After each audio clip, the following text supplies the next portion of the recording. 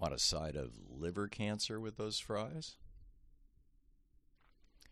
How'd you like a side of liver cancer with those fries? Testicular cancer with your chicken sandwich? Childhood obesity with your kids' meal? These are the findings of a 2022 analysis of wrappers performed by Consumer Reports while looking for chemicals called PFASs in packaging for fast food products sold across America. PFAS is an acronym for perfluoroalkyl and polyfluoroalkyl substances, a family of over 12,000 chemicals that was first discovered in 1938 by a 27-year-old chemist named Roy Plunkett. By combining fluorine with carbon, he invented chemicals that resisted water, oils, grease, and even heat. They seemed both inert and indestructible. They've since been given the nickname forever chemicals because of that very indestructibility.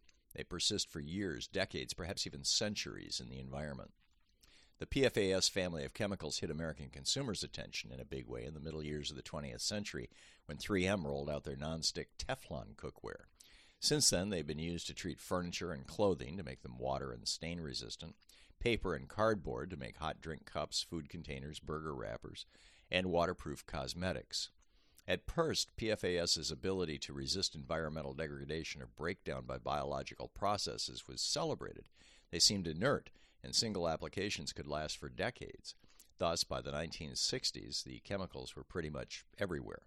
Restaurants and fast food operations no longer needed to use expensive tin foil or clunky paper wrappers for their sandwiches or styrofoam for their cups. PFAS-treated wrappers and drink containers would keep food hot and fresh for hours without leaking water, mayonnaise, or hot coffee.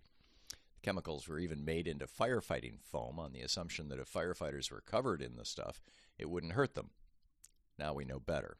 In 2015, scientists found PFAS exposure lowered the immune response, making people more vulnerable to a plethora of diseases and cancers.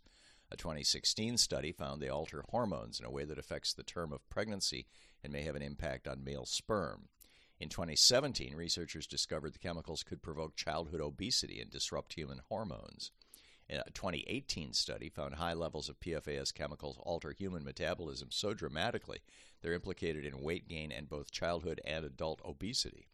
And in 2020, research revealed, this is a quote, revealed associations between exposure to specific PFAS and a variety of health effects, including altered immune and thyroid function, liver disease, lipid and insulin dysregulation, kidney disease, adverse reproductive and developmental outcomes, and cancer, end quote. While DuPont had known since 1961 that the chemicals could cause cancers and liver damage, according to reporting in the New York Times, they hadn't bothered to inform or protect their own workers. That led to a massive lawsuit in 2017 that cost the company $670 million. The jury found the chemicals were linked, the Times noted, to, quote, high cholesterol, ulcerative colitis, thyroid disease, testicular cancer, kidney cancer, and pregnancy-induced hypertension, end quote.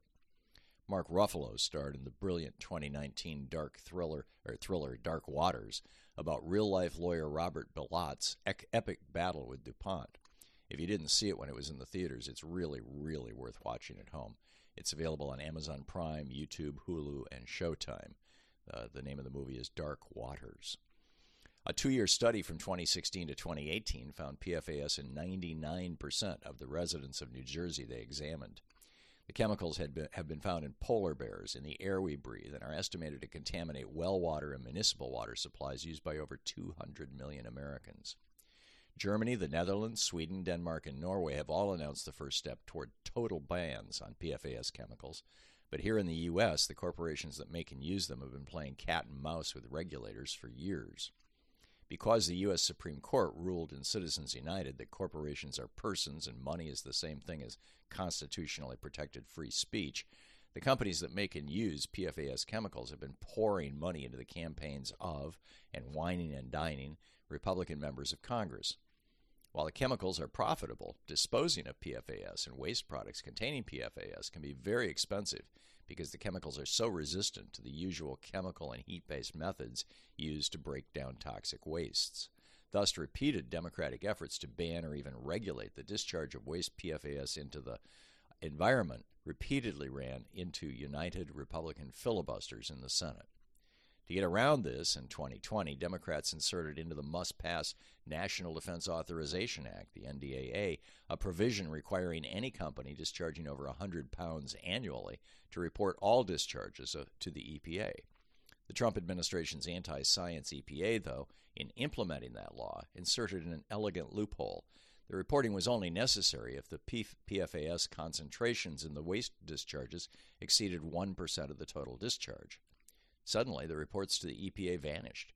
Companies, it turned out, were simply mixing their PFAS waste in with much larger quantities of other non-toxic substances like water that could legally be discharged into the air, rivers, and oceans to keep the PFAS concentration below 1%.